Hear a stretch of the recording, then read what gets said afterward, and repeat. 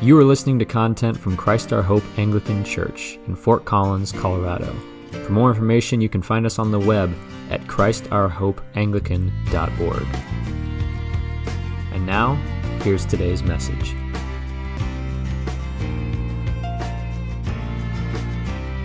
I want to share with you an excerpt from an article I read. It was in a magazine called The American, which is actually a Jesuit magazine.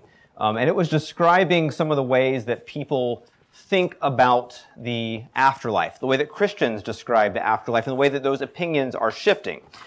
It said in this one paragraph in the article that according to data released by the Pew Forum on Religion and Public Life in a 2009 survey, not only do a quarter of Americans believe in reincarnation, but 24% of American Christians expressed a belief in reincarnation. And this represents a significant deviation from the traditional Judeo-Christian narrative with which most Christians in the baby boomer generation grew up. You were born, you lived, you died, and after a judgment, you went to heaven or hell forever. I read an article like this, and I'm a little bit disturbed. It's a little bit surprising to find out how many people who profess to follow Christ believe in reincarnation. But it's not terribly surprising, honestly, if you're aware of the syncretism of our age, the mixing of religious beliefs. There's sort of like this buffet where people feel like they can sort of choose what they like out of Christianity and maybe choose what they like out of Buddhism and choose what they like from this other spot of spirituality as long as it makes them feel good and feel better about themselves. But what I find even more disturbing about an article like this one is that what it presents as the traditional Christian narrative is also not what the Bible teaches. The Bible does not teach that when we die, we go to heaven forever. That's something that has infiltrated the way that we think and talk as Christians, and it's enough of a deep-seated belief for some of us that there may be those of you who are shocked to hear me say that even. But that is not what the Bible teaches about our ultimate state. That's what songs like I'll Fly Away, which is based on a prison song, the idea that this world and somehow our bodies are prisons, that one day I'll be able to escape and go away. That's how they present the gospel, but that is not how the Bible presents the gospel.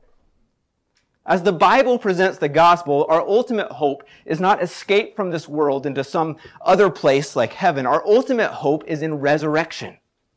The Christian hope is in resurrection. Yes, we will be with Christ when we die, but that is not the end. As N.T. Wright put it in his wonderful theology book, Surprised by Hope, which has had a huge impact on me, there is life after death. We oftentimes stop at the life after death. And I think there is, for many of us, I know that for some of people in my family growing up, there was the sense that that doesn't seem right. In fact, that seems somehow boring or less, or like it's something I don't know if I really want, is just to go to this other place with clouds and sort of this removal of all things and this sort of stasis forever. And probably, at least in part, the reason that it doesn't feel right is because it's not right. It's not what we're destined for. The confusion about what happens after we die started very early in the church, because we see it has already taken root in the church in Corinth. In our reading from this morning. This is the problem that Paul was dealing with in 1 Corinthians 15. In verses 12 and 13, which were just read for us, says, "Now if Christ is proclaimed as raised from the dead, how can some of you say that there is no resurrection of the dead? But if there is no resurrection of the dead, then not even Christ has been raised." See what's going on here. The Corinthians aren't directly denying that Jesus was raised from the dead. What they are denying is that the final state of human beings, the final state of those who trust and follow Christ, is itself going to be resurrection. Paul doesn't here tell us exactly what they did believe. But given kind of what we know about some of the spirituality that was happening around that time, it's likely that they had some sort of idea of a spiritual escape. That we are going to have this, our bodies will fade away, we'll be released from the bodies, we'll be taken away, and we'll go to this other place and we'll be with Jesus forever, which is very similar to what I think a lot of American Christians believe about the actual final state of Christians. But Paul says you're forgetting that the hope that we have proclaimed is not, again, that escape. It is that you will come back to life in your bodies, that you will be raised, that you are not a soul as some separate part of you that is the real thing, and your body as some sort of shell that you can discard. All of it is together who God has made you to be. The way that I've heard it said sometimes is you don't have a soul, you are a soul. And if we try to separate those things out, then we are missing the point of what the hope that we have in Christ actually is. The entire gospel is founded upon the fact that what happened to Jesus also happens to us. What happened to Jesus also happens to us. He died for our sins. And so when we go into baptism and we identify with his death, we are really dead to sin because he died for our sins. But the flip side of that is he was raised from the dead. And so our hope that we have is we are looking forward to the day when we also will be raised from the dead. There's a sense in which that begins now. There's a sense in which we are entering into new life immediately when we decide to follow Jesus. But there's a sense in which our final hope has not yet come. If there is no resurrection of the dead, then Christ was not raised either. If we deny our own resurrection, then we are implicitly denying what happened to Christ, because what happened to Christ also happens to us.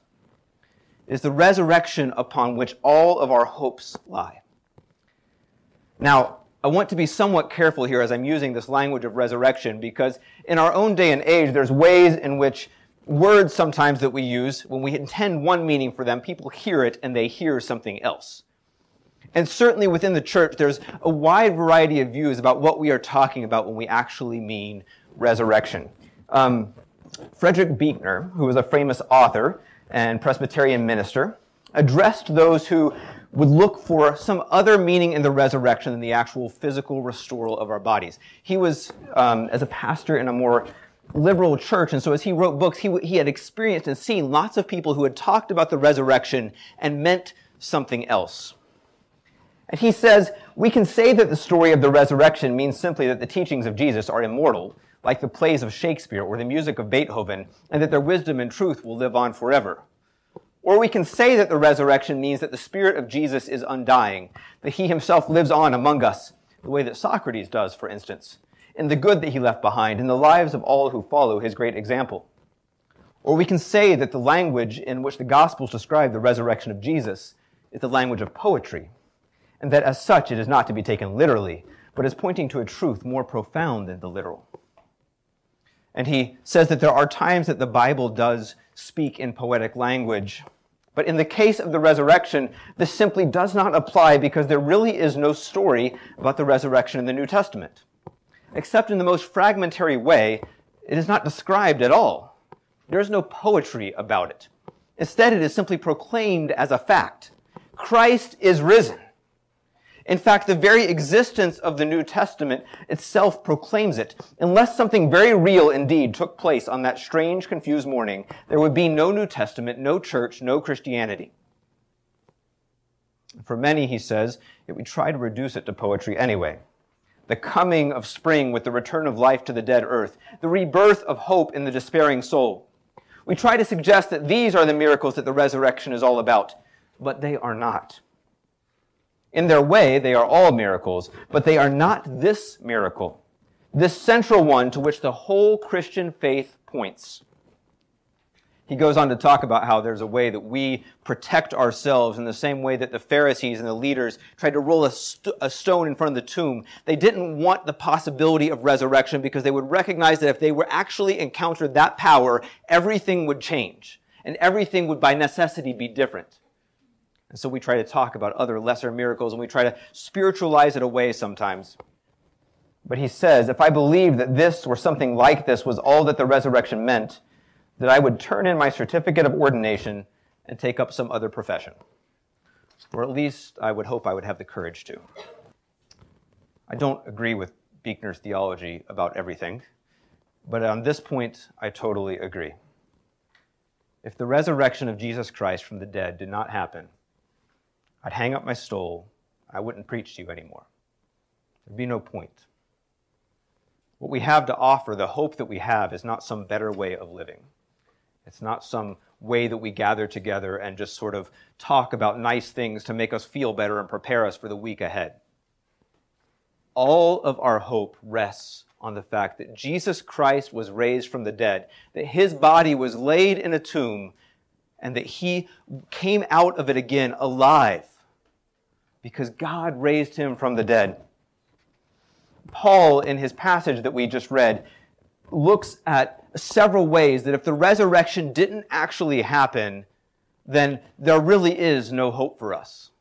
First of all, he says that if the resurrection didn't happen, then everything we have been doing here as the body of Christ, everything we do when we gather on Sunday is just a lie. And we have founded it upon a lie. He says, if Christ has not been raised, then our preaching is in vain and your faith is in vain. We are even found to be misrepresenting God because we testified about God that he raised Christ, whom he did not raise if it is true that the dead are not raised. There's no use in following a liar. There's no use in living your life on a lie. If Jesus Christ was not raised from the dead, then everything about the Christian faith is a lie. And you should discard it, run from it. Because we are seeking after truth. Jesus himself told us that he is the way and the truth and the life. If he is not raised from the dead, then he's none of those things. He's not the way, he's not the truth, and everything we've said about him is a lie, and he certainly isn't life if he died and stayed dead. But that is not the case. That is not the case. Jesus was raised from the dead, and so our hope is real. What we proclaim is real. Paul goes on to say, not only is it just that you're basing your life on a lie if Jesus was not raised from the dead, but that if the resurrection didn't happen, then Christ was not really victorious over sin. In verse 17, he says, if Christ has not been raised, your faith is futile, and you are still in your sins. As we said, what happened to Christ happened to us. And if he died for our sins and stayed dead, that means that sin won. It means that sin was victorious forever. That it killed the only way, that it killed the only source of life.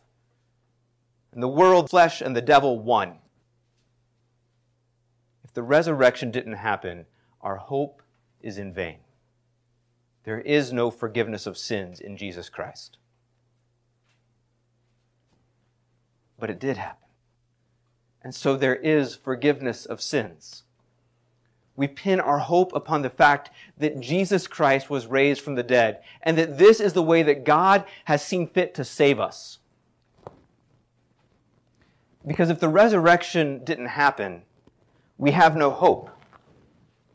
Verse 18 and 19 says, then those who have fallen asleep in Christ have perished. If in this life only we have hoped in Christ, we of all people are most to be pitied. If we have been sacrificing and giving up for the sake of the life to come, if we are heading towards suffering with joy because we know that ultimately God's vindication will come and we will be raised from the dead and we will have eternal life, then we have a hope that the world cannot disturb and touch and take away from us. But if we are believing everything because it is a lie, then there is no hope indeed. Then we're just going to die. And that's it. And death is the end. And everything that we've preached and taught about is not really, truly life at all. There's no hope in that. And even if we sort of twist the gospel to this idea that I am taken up and I'm with God forever, but that I remain in this disembodied state, and I don't ever experience resurrection, then there is still a way in which when we proclaim that, we're saying death has won. The plan that God had to create a world that is a good world was destroyed by sin and never repaired. Death has undone the plans of God. Death has given a lie to the fact that creation is good. That is not what we believe. We look forward to the new heavens and the new earth and the restoration of all things. Because of that, we can proclaim a real and true hope. We can carry this hope into the world. The resurrection is the point upon which all Christian faith hinges. If it's not true, the whole thing falls apart. But if it is, if Jesus Christ was really raised from the dead, then everything else makes sense too. If the resurrection is true, then it's not so hard to believe that Christ walked the earth and that he taught. It's not so hard to believe that he was killed. It's not so hard to believe that he worked miracles. If God can raise a man from the dead, then of course he can heal. He can multiply food. He has control over the elements, like he can walk on water. If Christ was raised from the dead, it all makes sense.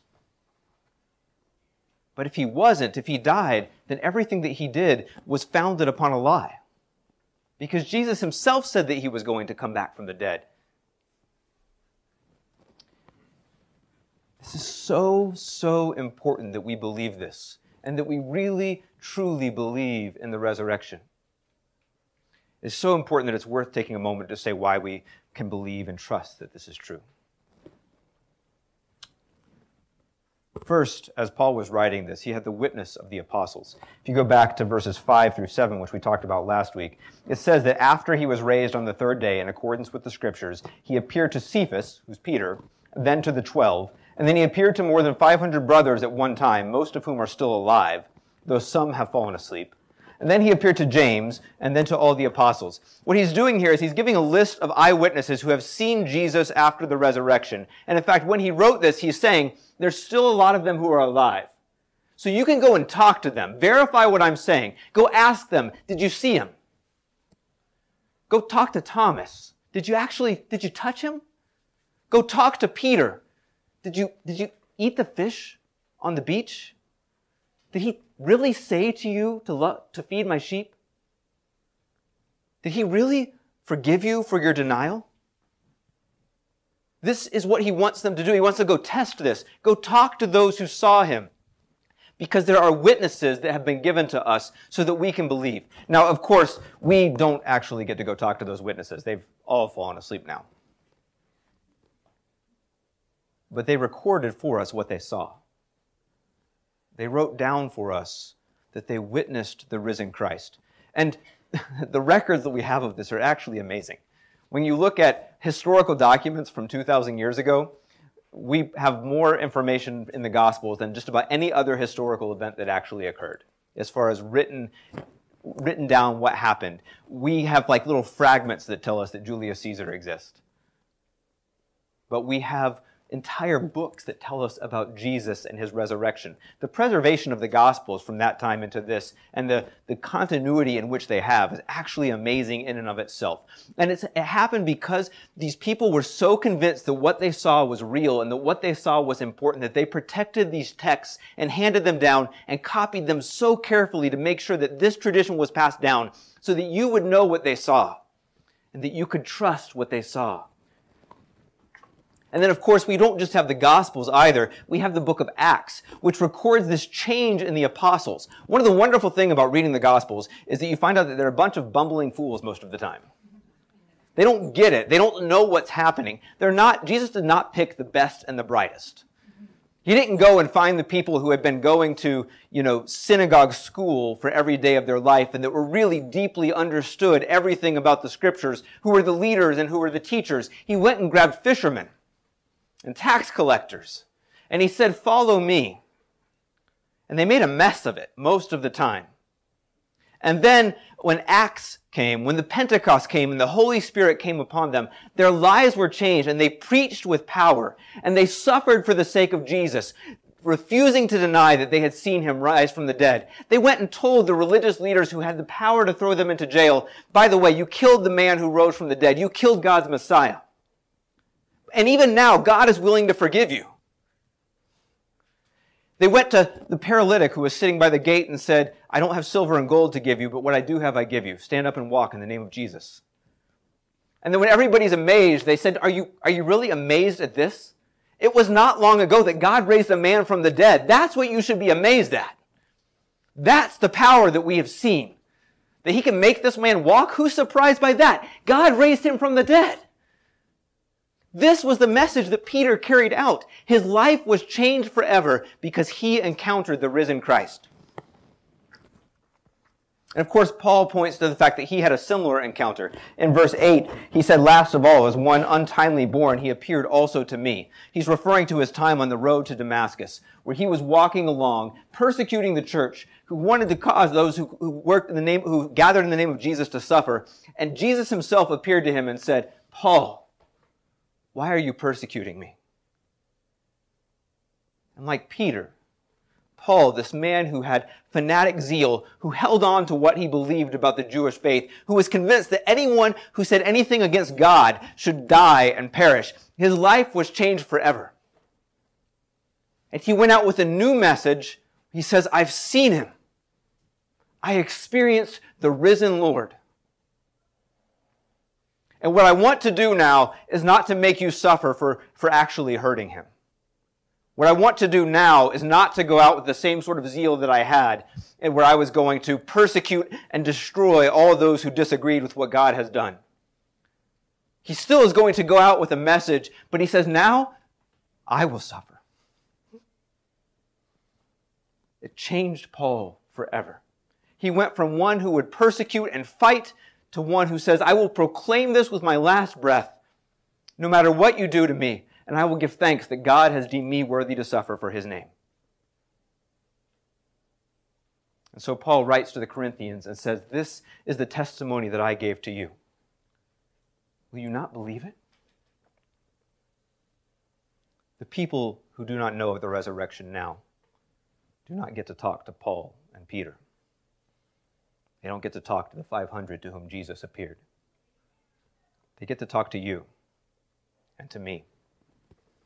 If we're going to carry forward the hope of the resurrection into the world, we have to live lives that demonstrate the same sort of power that motivated Peter, the same sort of power that motivated Paul.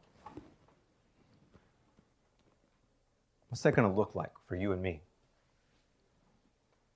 It's the same thing we've been talking about over this entire season of Epiphany. It's going to look like the risen Christ giving us the gift of his Holy Spirit, and us living in the entirety of the gift of that Holy Spirit, so that people see the way that we are moving forward into the world and they say, that is not the same as everyone else. There's something different about them. There is something that they have, a testimony that they have, that they are going to carry forward. God moved among them. God acted on their behalf. There are so many ways that this is going to show up in our lives if we really truly believe that the resurrection power of God has been given to us. That the same power that raised Jesus Christ from the dead has been granted to us in the gift of the Holy Spirit. First, we will move into the world with freedom from sin. When I was at the Synod this week, Bishop Thad was preaching about the Holy Spirit, and he was an amazing preacher. If you haven't watched any of those online, I recommend watching them. It's amazing just to watch him. First of all, he looks like, I think, what Paul looked like.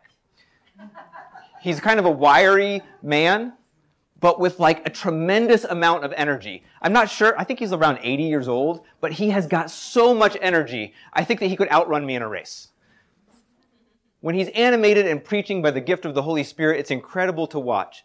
But at the same time, he also knows the scriptures so well. He is able to jump back and forth, and he just knows it deeply.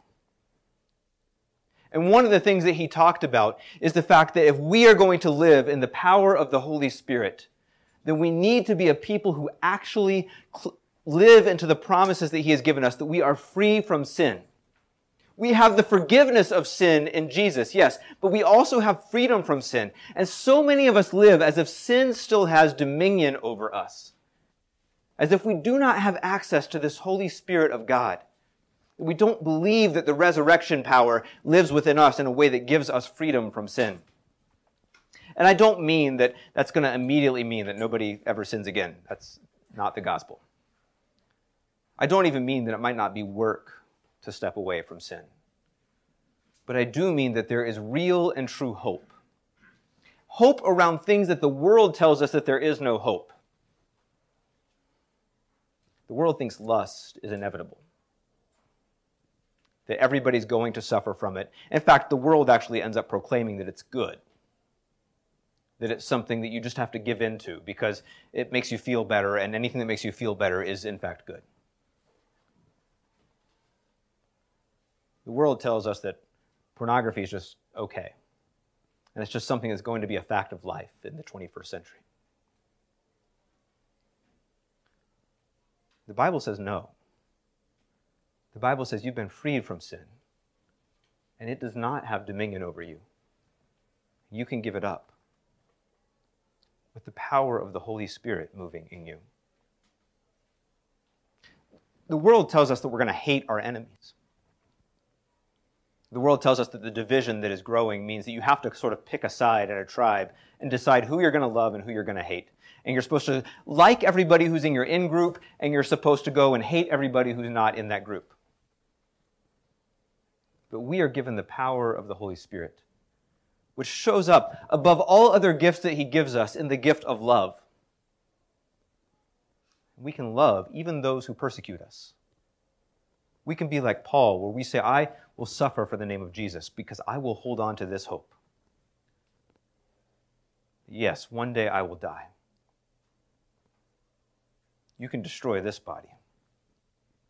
But I will be raised again to new life in Christ, just as Christ himself was raised from the dead, into an imperishable life that will never go away. And because of that, I can move in love right now, because I don't have to fight for my little spot in where I fit into everything right now.